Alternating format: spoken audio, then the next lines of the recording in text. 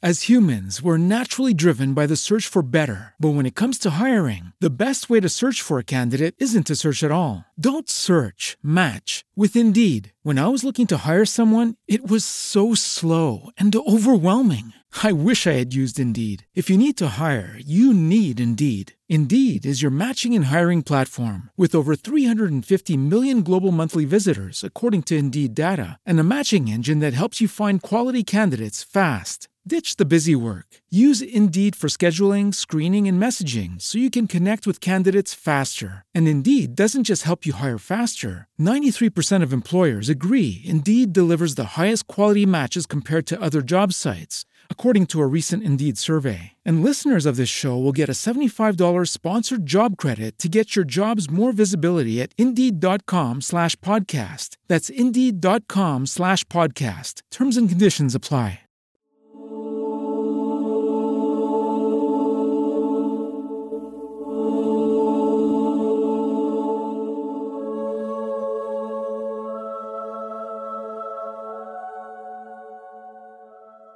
Hello, and welcome to Western Civ, episode 238.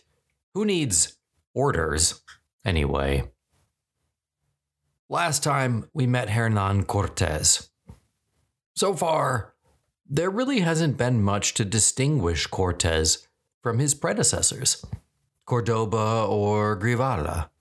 So far, he simply sailed along the coast, met many of the same tribes as Grivala, fought a few minor engagements, and discovered nothing of any real consequence. In this episode, however, Cortez is going to begin to become the Cortez who will come down through history. This is the moment when history changes, the hinge point. When Cortez goes from being a run-of-the-mill explorer to the conquistador we all know. Really, the first thing he needs to do in order to get there is jettison Governor Velasquez's orders. So long as he remains constrained by those, Cortez can never become Cortez. Today he takes that momentous step and starts down the road to Tenochtitlan.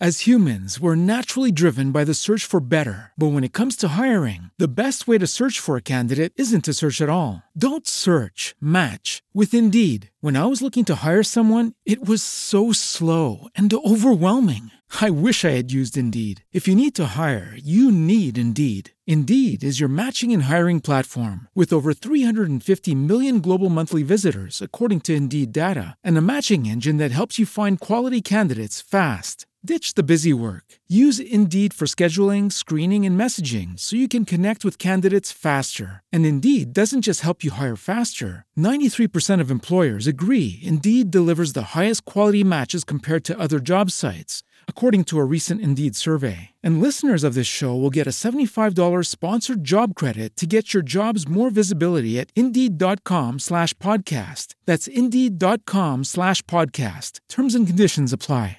It is Ryan here, and I have a question for you. What do you do when you win? Like, are you a fist pumper, a woohooer, a hand clapper, a high fiver? I kind of like the high five, but if you want to hone in on those winning moves, check out Chumba Casino. At ChumbaCasino.com, choose from hundreds of social casino-style games for your chance to redeem serious cash prizes. There are new game releases weekly, plus free daily bonuses, so don't wait. Start having the most fun ever at ChumbaCasino.com. No purchase necessary. VGW Group. Void where prohibited by law. See terms and conditions. 18+.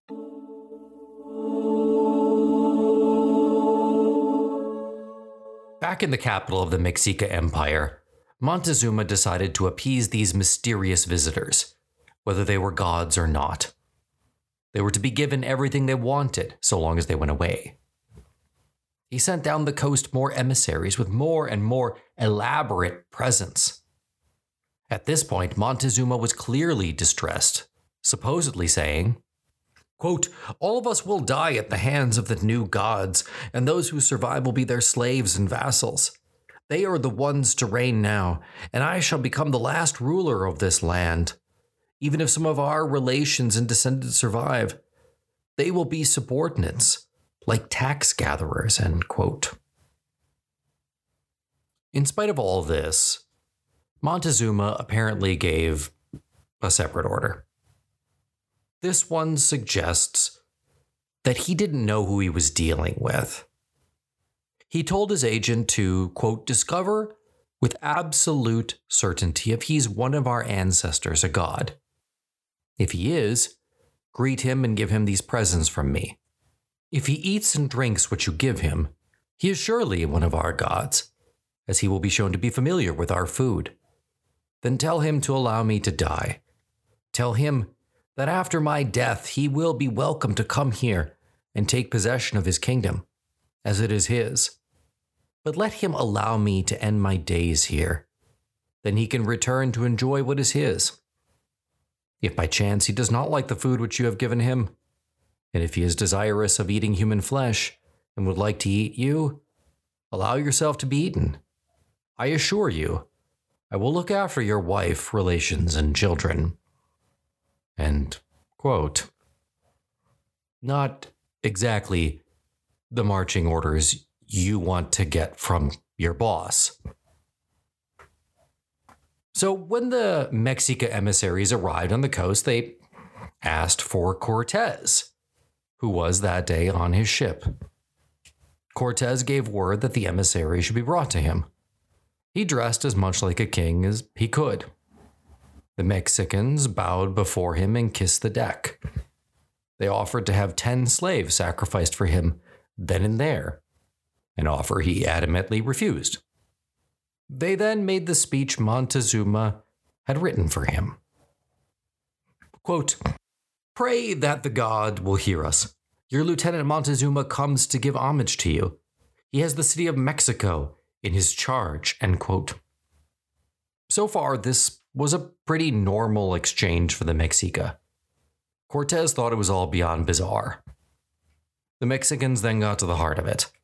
They asked Cortez point blank whether it was his intention to go to Tenochtitlan. On his behalf, Marina, his key translator at this point, said that it was his intention to go to Tenochtitlan to see Montezuma and, quote, enjoy his presence, end quote. But first, he had to organize his affairs on the coast. He hoped for guidance as to the best way to get to Tenochtitlan.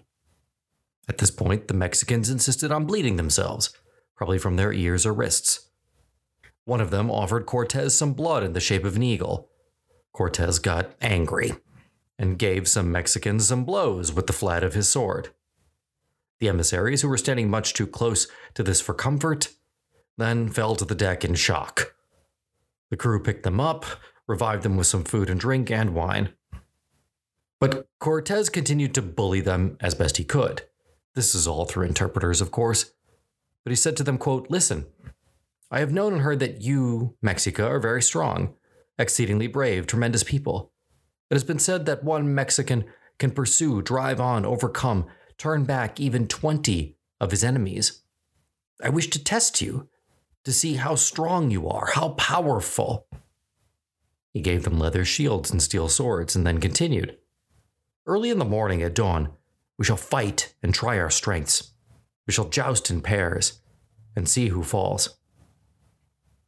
Of course, the emissaries who had gone there to see if they were gods or, I guess, to be eaten, were terrified. But they responded, quote, this is not what your Lieutenant Montezuma commanded us to do. We have only come to salute our lord.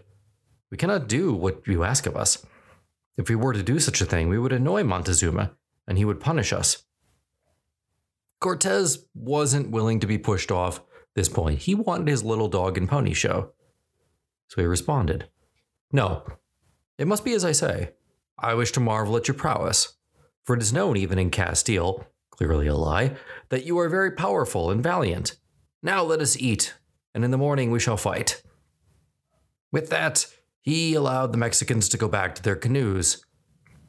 Now, presumably, he had no intention of jousting with them. More than anything else, this was Cortez testing them. Probably he just wanted to observe how they would react to ruthlessness. But the Mexica instantly set off for shore and rowed with energy. When they reached the shore, the Mexicans did not stop for a moment before starting for Tenochtitlan. After arriving in the capital, the emissaries reported to Montezuma what they had seen. Montezuma quickly called a court council to discuss the situation. After a brief discussion, Montezuma issued his decision. If these men were gods, then they should be barred from the capital at all costs. If they were gods, then they were returning to claim their land and Montezuma would fight them to the death. If the men were, men, on the other hand, then they should be welcomed as guests. It might sound odd to us, but Montezuma was ready to do battle with gods, not men. But the council was not over. Montezuma allowed his brother to speak. He told the emperor, quote, "My advice is not to allow into your house someone who will put you out of it." He was not the only one to offer advice. The king of Texcoco, who was also a nephew of Montezuma, gave this advice, quote, "My advice is that if you do not admit the embassy of a great lord, such as the king of Spain appears to be, it is a low thing, since princes have the duty to hear the ambassadors of others. If they come dishonestly, you have in your court brave captains who can defend us," end quote. Now, the Mexica were experienced in receiving guests. They often received foreign princes in order to demonstrate their grandeur, and on occasion, savagery. Vast numbers of people came to their markets, often from remote parts. They had tons of lodgings for visitors. This was a known thing. At the end of the discussion, most of those present seemed to have taken the view that they should do everything that they can to prevent the arrival of Cortez to Tenochtitlan. They should declare themselves willing to do anything which the visitors wanted, but they should insist that it was impracticable for Montezuma to meet Cortez. The emperor would under no circumstances go to the coast. He would be told that the road is long and arduous and full of enemies. They also decided it would be well if the magicians of Mexico could be assembled and ordered to be used. And so Montezuma sent his, quote, "wizard and soothsayers," end quote, to the coast to see if they could work a spell over the conquistadors. Perhaps there was a way to, make them, vanish? The Mexican governor of the province appeared before Cortez's camp around May the 1st. He again brought presents, cottons, featherwork, but above all, 2 large gold and silver-covered wooden discs. Though Montezuma gave the Europeans many gifts, these 2 discs are the ones that stand out in all the Spanish records. If anyone thought it was a mystery what the Europeans were after, they weren't paying attention. The governor told Cortez that they could continue to provide gold so that Cortez could heal his, sickness? A meeting with Montezuma, however, that was out of the question. Cortez gave the governor a set of Spanish clothing as a present. He then pressed him on the issue of a meeting with Montezuma. Cortez stressed it was essential, because if he did not meet with Montezuma, then he, Cortez, would fall into disfavor with his king. Why this was the Mexicans' problem, I'm not sure, but Cortez seemed certain it was. The governor said he would pass along Cortez's message, though it was unlikely to make a difference. Before going, he tried to convince the Europeans to move their camp inland. While this would have protected them from the mosquitoes on the coast, it also would have made them easier to surround. Cortez declined. As soon as the official was gone, Cortez was visited by about 20 Totonac Indians from Quempolan, some 20 miles up the coast. These Totonacs seemed taller than those in the towns that he had previously visited. They had come, they said, on behalf of their lord, who had maintained himself independent of Montezuma. This was not true exactly, since though autonomous, he did pay tribute to the Mexica. But Cortez was impressed by the Campolians' desire to distance themselves from the paramount power of Tenochtitlan. He was positively delighted by their assertion that many peoples who had accepted subservience to Mexico as a result of military defeat during the last 100 years regretted it. The vassals of the Emperor of Mexico seemed to receive little from him, except vague promises of help in the event of famine. But Cortez remained unsure of his next move. Being that said, he found the information pleasing. He knew from history that it had been easier for the Spanish to defeat the Moors during the Reconquista when they were divided. Perhaps he could do the same here. But these were not the only divisions going on. Some of Cortez's men had begun to grumble. They wanted to go home. Some felt Cortez had already overstepped his mandate from Velázquez. Discipline was becoming a problem. Some sailors had been seen bartering with locals for gold. But pursuant to his orders, Cortez had to be the only one who collected gold so that the king might get his fifth. There was trouble brewing. But before this matter came to a head, Montezuma's wizards got to work. They reached Cortez's camp with no difficulty. Presumably, there were many Indian servants running about, both Mexican and Totonac, so entry wasn't difficult. The magicians tried all sorts of tricks. But they found that, quote, if the Spaniards find a flea in their ear, they would kill it, end quote. There was another trouble. Quote, the Spanish spend all night talking and at dawn are at their horses again, end quote. Their flesh was also just so tough that it was impossible to know where their hearts were. The men of magic ultimately returned to Montezuma with bad news. Quote, we are not equal contenders.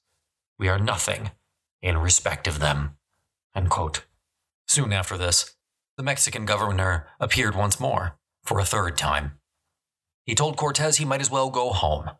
He could not see Montezuma, and there was no point in trying to do so. Cortez said he absolutely had to see Montezuma, and there was no getting around it. Angry, the governor immediately stopped the provisions the Mexica had been making available to the Europeans.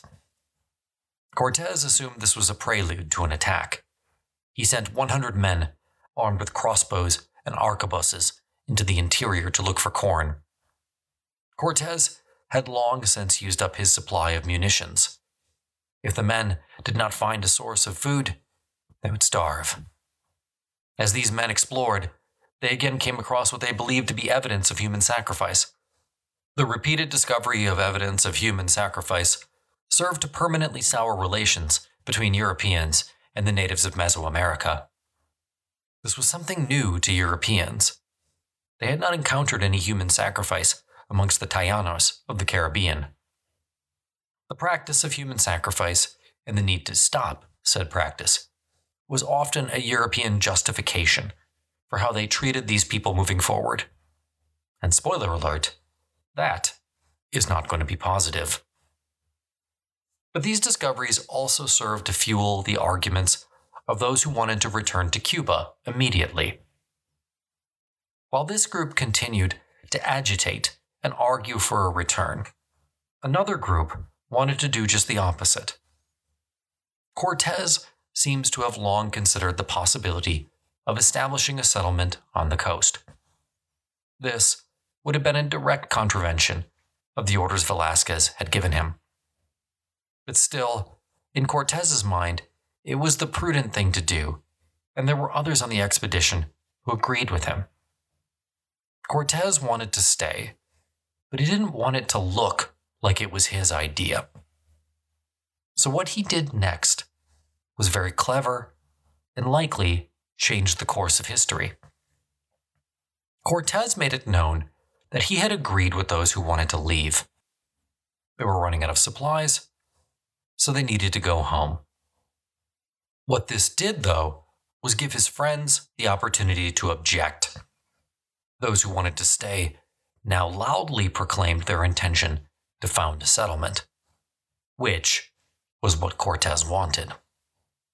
They called on him at once, quote, in the name of God and the king, end quote, to found a colony.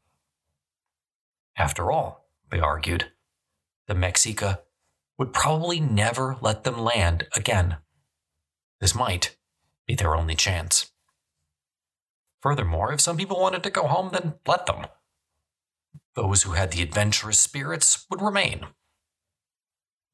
Cortez publicly pretended to hesitate. Privately, he was already searching for the best place to found a colony. He very much wanted a place that had a good port. Cortez recognized that Spanish strength lay at sea, and wherever he built a port, it needed to be able to be resupplied by the ocean. Cortez did not want to commit to the idea of a settlement until he had picked out a place, and then could argue just how prosperous the site might be. While certain representatives who were loyal to Velazquez were away, Cortez called together a meeting of the rest of the men. He told them all that he was interested in serving the king more than anyone else. And in order to effectuate that, he was going to order that they all cease trading in gold with the natives, as they had been doing up until then.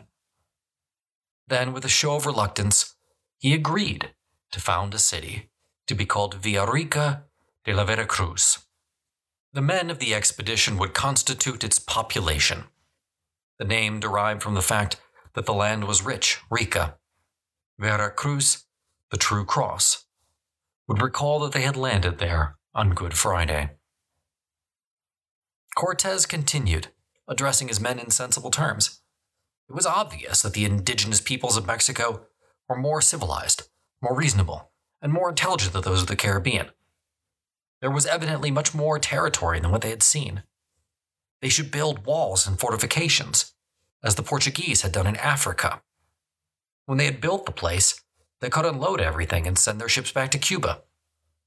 They could trade with the people of Campolana and other places known to be hostile to Mexico. Each member of the expedition would become a citizen, a vecino, of the new municipality, with a right to vote in elections for the municipal council. Cortez knew exactly what he was doing. He had studied Velazquez, and this is exactly how Velazquez had founded new Cuban towns.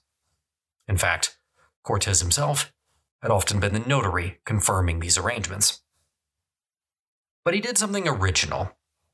Having studied in Salamanca and having worked as a lawyer, he believed that a case could be made for thinking that in the absence of a properly constituted authority would revert to the community, which would then be able to elect its own legal representatives. And so, a number of people close to Cortez were then to be named the first magistrates and counselors of the town. There seems to have been a vote then and there, probably determined by a show of hands. Ultimately, all these men had titles that were identical to those which they might have held in faraway Castile.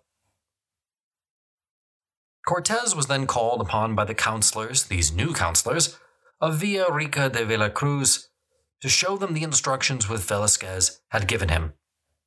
He produced the paper, and this paper showed that, Cortez had completed his mission. He had no authority to act anymore. And therefore the town councilors, who had been elected 10 minutes earlier, declared that his mission was concluded. He therefore resigned his offices. But of course, this resignation was a charade. Because immediately afterwards, and most assuredly by prior arrangement, the town council nominated Cortez as Chief Justiciar of Villarica, as well as captain of His Majesty's armies, until the king should decide otherwise. Now, Cortez in his writings would always refer to these nominations as a quote-unquote election. But in reality, the men who had just picked Cortez to lead this new settlement had themselves been handpicked. But then again, I suppose appearances matter, so we went through the motions. The character of the expedition now changed absolutely. and decisively.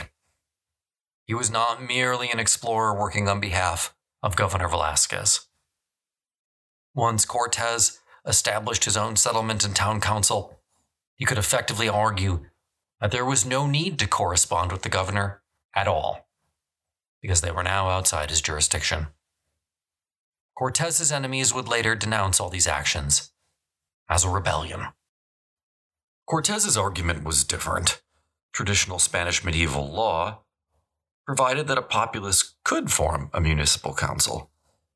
All laws could also be set aside by the demand of the good men in the community. In Mexico, this quote-unquote community was the expedition itself, in which Cortez's friends were in the majority and Velasquez's friends the minority. Now, none of the conquistadors since the very first journey of Columbus had considered acting as Cortez was doing right now. The only one who had come close was Balboa, who had allowed himself to think of independence from Castile. But he had not thought of asserting autonomy while bypassing the governors in Santo Domingo and insisting on direct dependence on the crown. Moreover, he got killed by Native Americans, rendering the whole question moot. In Cuba, Velasquez had founded towns which developed their own identities, but he had consulted with the authorities in Hispaniola before making his plans. Perhaps Cortez knew he was breaking the law. Later on, he was often heard to say, quote, "If laws have to be broken in order to reign, then let them be broken," end quote. Once the council elected Cortez to his position, they did something else unusual. They decided that once the royal fifth had been deducted from any treasure, then Cortez would take a fifth for himself. Cortez was now effectively equivalent to the king. This decision had a tangential impact. It was much easier to divide up gold and silver if it was first melted down. As a result, almost no pre-Columbian gold work from Mexico remains today. Again, blame Cortez if you are angry about that. He would later explain his system as follows. Quote, "Till they had set up a settlement, they had no way of maintaining themselves, save by relying on what they had taken with them. Cortez, like Caesar, he oftentimes refers to himself in the third person, therefore would take what he needed for himself and his staff, while the rest would be valued at the right price and then distributed among the men of the expedition." End quote. Cortez liked to think that all of this was decided by some sort of consensus vote. In reality, the exchanges he had with the, quote, men of the expedition, end quote, were of a very limited nature. The rank and file and sailors were likely never consulted at all. Some of the men would later say that Cortez had, quote, done what he should not have done, but they did not talk of it for fear of being hanged, end quote. Like any self-serving explanation or excuse, it's impossible to know just how true this statement was. Cortez had decided to found Villa de Rica de la Veracruz, a site that would later become Veracruz, Mexico. To effect this, he led himself 400 men, the horses, and 4 pieces of artillery to that place of land. In the end, he had done it. That's the bottom line. Cortez had crossed his Rubicon. He had violated Velasquez's orders in a way that no one could question. Depending on the outcome of the years ahead, he would either be a hero or a traitor. The line between the two often being razor thin. As humans, we're naturally driven by the search for better. But when it comes to hiring, the best way to search for a candidate isn't to search at all. Don't search, match with Indeed. When I was looking to hire someone, it was so slow and overwhelming. I wish I had used Indeed. If you need to hire, you need Indeed. Indeed is your matching and hiring platform with over 350 million global monthly visitors, according to Indeed data, and a matching engine that helps you find quality candidates fast. Ditch the busy work. Use Indeed for scheduling, screening, and messaging so you can connect with candidates faster. And Indeed doesn't just help you hire faster. 93% of employers agree Indeed delivers the highest quality matches compared to other job sites, according to a recent Indeed survey. And listeners of this show will get a $75 sponsored job credit to get your jobs more visibility at Indeed.com/podcast. That's Indeed.com/podcast. Terms and conditions apply.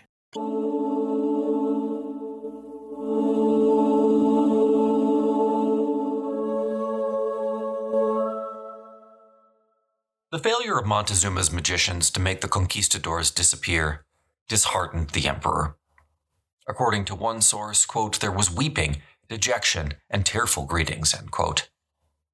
Accepting for the moment that the Europeans were going to march on Tenochtitlan, Montezuma decided he would do everything in his power to slow them down. Maybe, he reasoned, if he threw enough discomfort in their path, they would turn back. He does not seem to have considered the idea that he might send a massive military force to just wipe them out.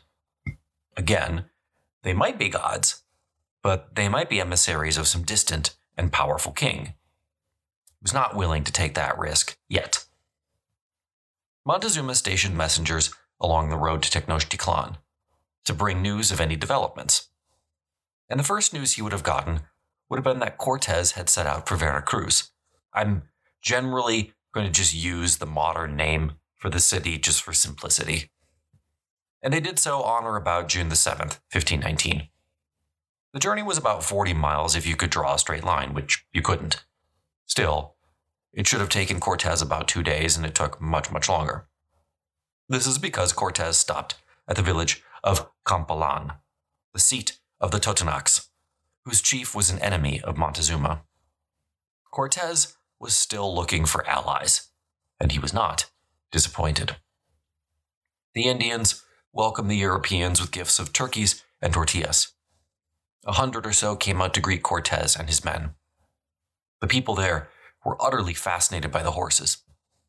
At first, they believed the men were some kind of centaurs, that they and the horses were one. The mistakes went both ways, however.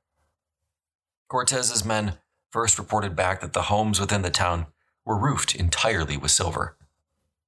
They weren't. It was white paint gleaming in the sun. But I can say, sometimes you see what you want to see. The city of Campolan was large, about 14,000 souls. All told, the Totonacs could count about 200,000 people within their realm and dependent kingdoms. Cortez very much wanted to have these people on his side. The chief asked Cortez to stay and be gladly accepted. In fact, the reception was so warm that Cortez assumed it must be a trick and stationed men at exits as though garrisoning a fortress. Several days passed and nothing happened. False alarm. Guess they're just nice. After several days, Cortez decided to make a formal call on the chief to see what information he could find. The chief told him that, disappointingly, Tenochtitlan was all but impregnable. It was surrounded by water and the bridges could be pulled up at any moment. But, the chief added, 2 other peoples, the Tlaxcala and the Huixinto, hated the Mexica. If Cortez needed allies, they were there for the taking. This seems to have changed things within Cortez and his plans. For the first time, he seems to have thought that perhaps conquest was a viable option. Ultimately, Cortez and his crew spent a comfortable 2 weeks in Campolan. Then he moved up the coast to what would be one day Veracruz. In a change that would impact the rest of the Spanish conquest, the chief at Campolan gave the Europeans 400 indigenous porters. From this point on, the Spanish would always have the benefit of such forced muscle to move their guns, ammunition, and supplies. The benefit to speed and combat effectiveness was immense. There was already a small town where Veracruz would once be. Cortez was surprised to discover his supply ships had not yet reached the town. All the same, the expedition was well received. Then, by honestly sheer coincidence, at almost the same time, a Mexica delegation arrived to collect tribute. Cortez and his men were fascinated by the appearance of these grand Mexica bureaucrats. To the lord of the village, though, this was just business as usual. The lord went on to arrange for the tribute collector's reception in the usual fashion, but Cortez detained him. He suggested that he should seize the stewards, tie them to poles, and imprison them in a room next to his own. The lord of the village was aghast, but facing Cortez's overwhelming military might, he did as he was asked. Then during the night, Cortez executed part 2 of his plan. He ordered his guards to secretly release 2 of the stewards and bring them to him. He then required his 2 translators to figure out who they were. The stewards declared themselves shocked to be treated as they had been. Cortez told the officials that it was he who had freed them, because he did not like to think of Montezuma's agents being mistreated. It was the people of the village who were barbarous. He personally liked what he had heard of Montezuma. He would be grateful if they, the 2 stewards, could go and tell the emperor that he, Cortez, considered Montezuma his friend. He hoped that Montezuma would not spurn his friendship. He believed that Montezuma would be happy to see him and become a brother of the King of Castile. Finally, he added he would do all he could to prevent the other collectors of tribute from being killed, but then again, the people of the village were just devious, and barbarous. What could he possibly do? Whereupon he released the 2 men. He had them carried in the darkness by sailors to a small boat up the coast, just outside Totonac territory. From there, they returned to Tenochtitlan as fast as they could. When the lord of the village awoke the next morning, he was angry, obviously, to discover that several of his prisoners were gone. He probably would have put the rest of them to death had Cortez not intervened. Cortez offered to imprison them on his ships, which had now just arrived offshore. That solution was acceptable. After some hemming and hawing, the ruler of the town agreed that he would go into revolt against Montezuma if, and only if, Cortez was willing to lead their army. Cortez was only too happy to agree. Cortez was now feeling a lot more confident. His plan was now to turn as many dependent tribes against Montezuma as possible as he marched to Tenochtitlan. He reasoned that, by the time they reached the capital, he would have a sizable force. But of course, first he needed to finish founding his new town. Villarica de la Veracruz was formally founded on July the 28th, 1519. Cortez is said to have helped to dig the foundations himself. More ambassadors from Montezuma arrived in the interim. They told Cortez that Montezuma was both ill and busy and could not see him now.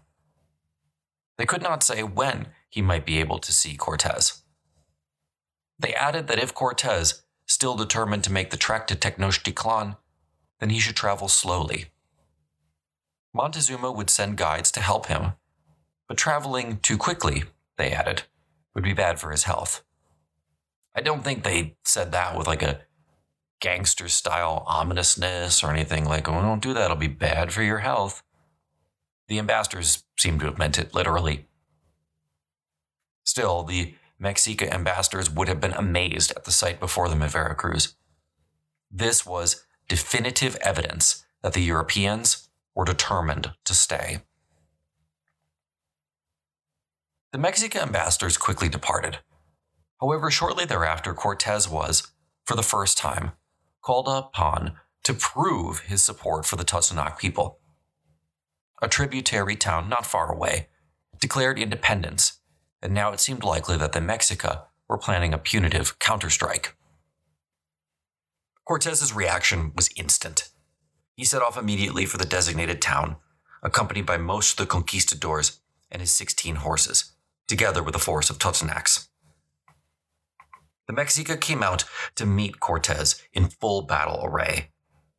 feathers, paint, shields, but they appeared to have panicked at the mere sight of the Spaniards and their horses. Interestingly, according to the sources at least, the beards of the conquistadors seemed to have caused as much fear as the horses. Cortez's cavalry followed the retreating Mexica and cut them off. The horses, however, were unable to climb the rock on which the town was sent, and so Cortez and some others dismounted. They forced open the gates of the town with their swords, and Cortez entered, disarming the few remaining Mexicans who remained, and handed them over to the town chief of Quempolan. He stipulated that no one should be killed, and then he withdrew to Villarica de Veracruz. The speed of this victory greatly impressed the Totonacs, and naturally had the effect of extending the rebellion against Mexico.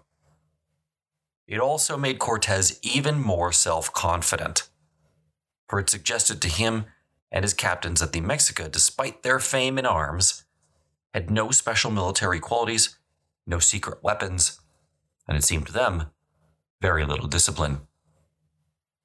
Cortez returned to the coast on July the 1st. He was delighted to find that there was a relief force from Cuba, a caravel bearing 60 men and several horses. Though the reinforcement was welcome, the news which came with it was less so.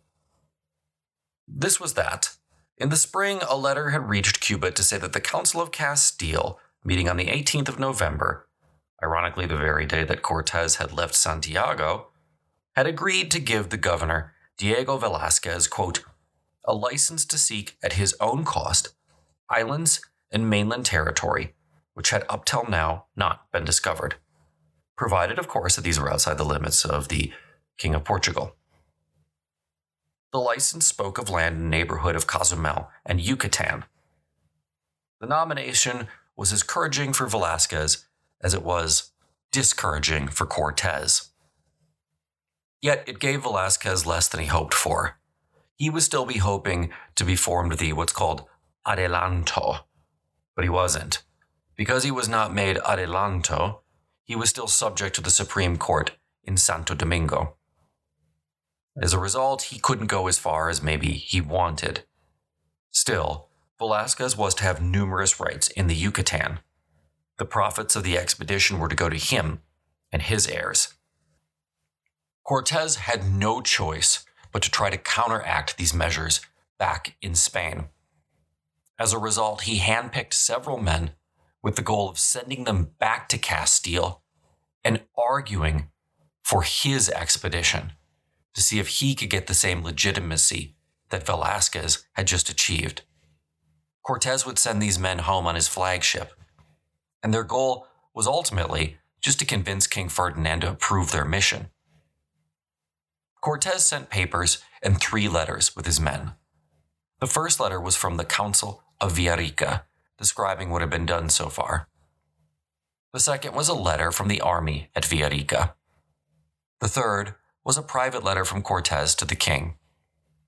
Of the 3, only the first survives today. We know of the other 2 only by reference. The surviving letter summarizes the journeys of Cordoba and Guevara in dismissive terms. The letter also demanded that the royal court make an inquiry into the affairs of Governor Velázquez on the grounds he had mismanaged his resources. The strategy here is obvious. Cortez needed the king to believe him and not Velázquez. None of his actions were going to be any good if Ferdinand did not ultimately approve them. The letter also added, human sacrifice aside, that the indigenous peoples of Mesoamerica were much more advanced and much more sophisticated than those of the Caribbean. There were references to human sacrifice, and these references were deliberate. Cortez, and the Spanish in general, still needed to justify their conquest. Describing the horrors of the Mexican religion was how Cortez planned to do this. I probably don't need to tell you this, but it's going to work. The instructions Cortez gave to his men making the return voyage were similar.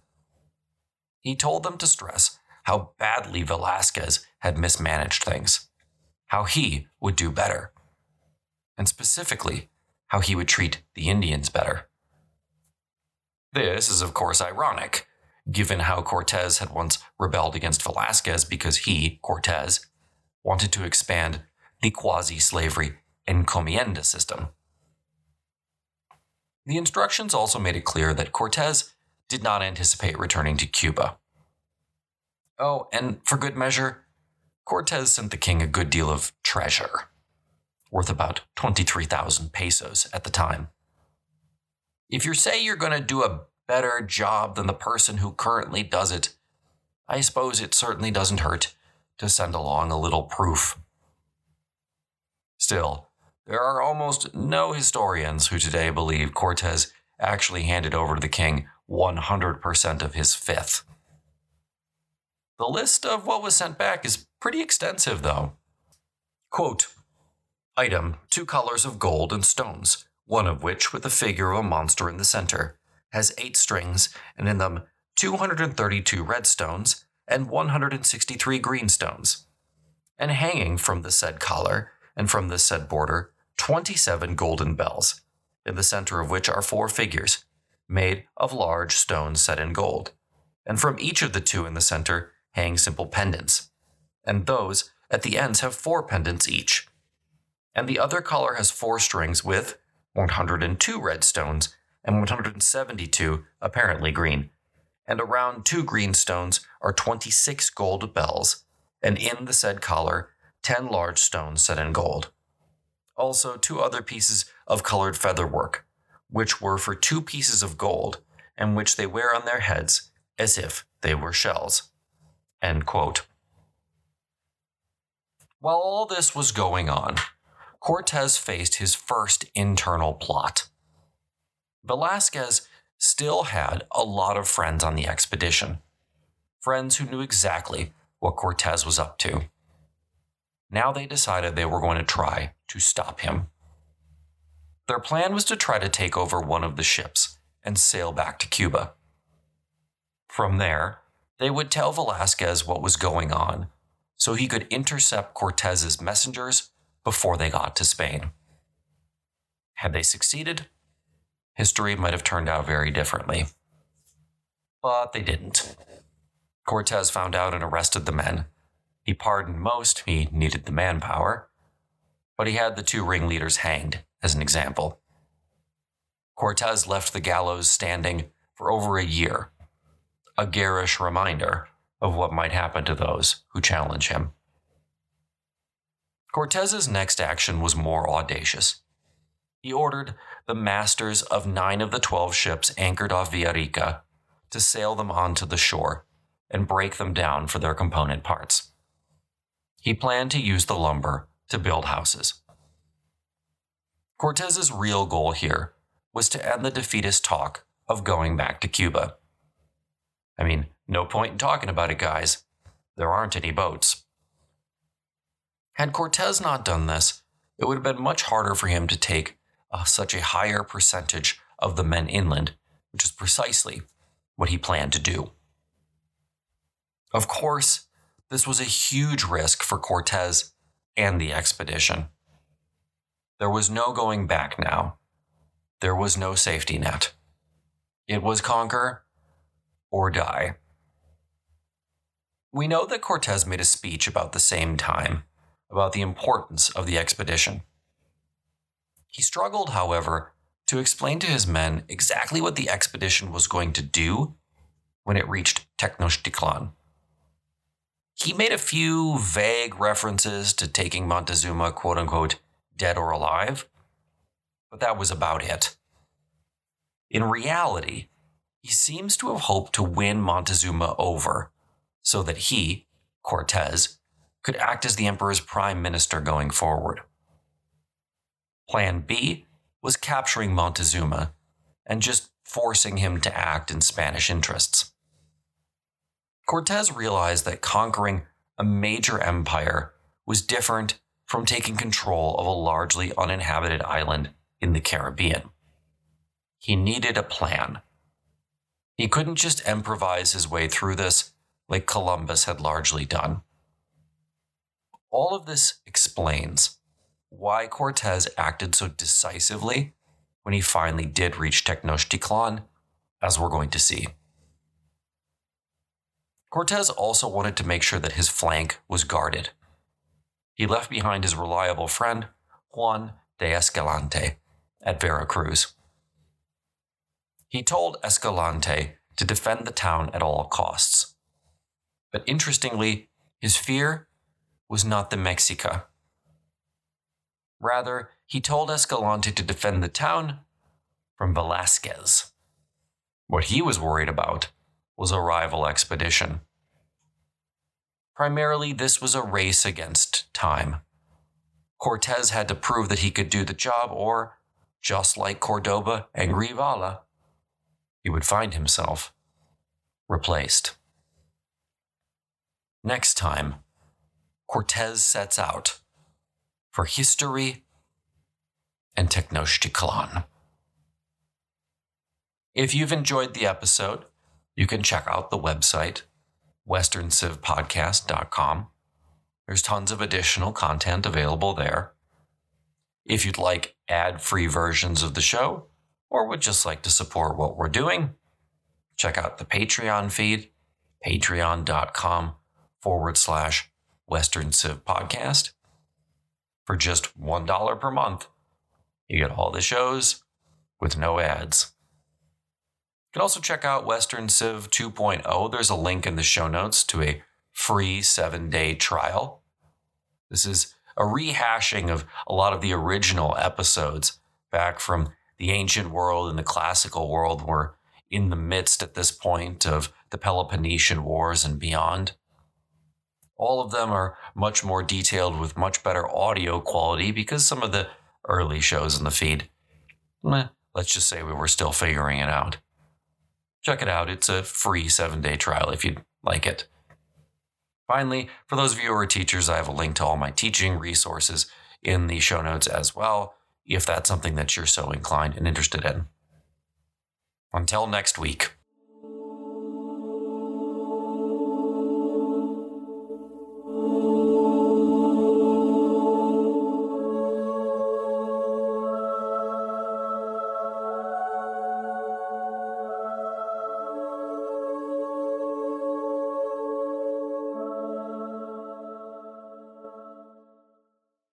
With Lucky Land Slots, you can get lucky just about anywhere. Dearly beloved, we are gathered here today to... Has anyone seen the bride and groom?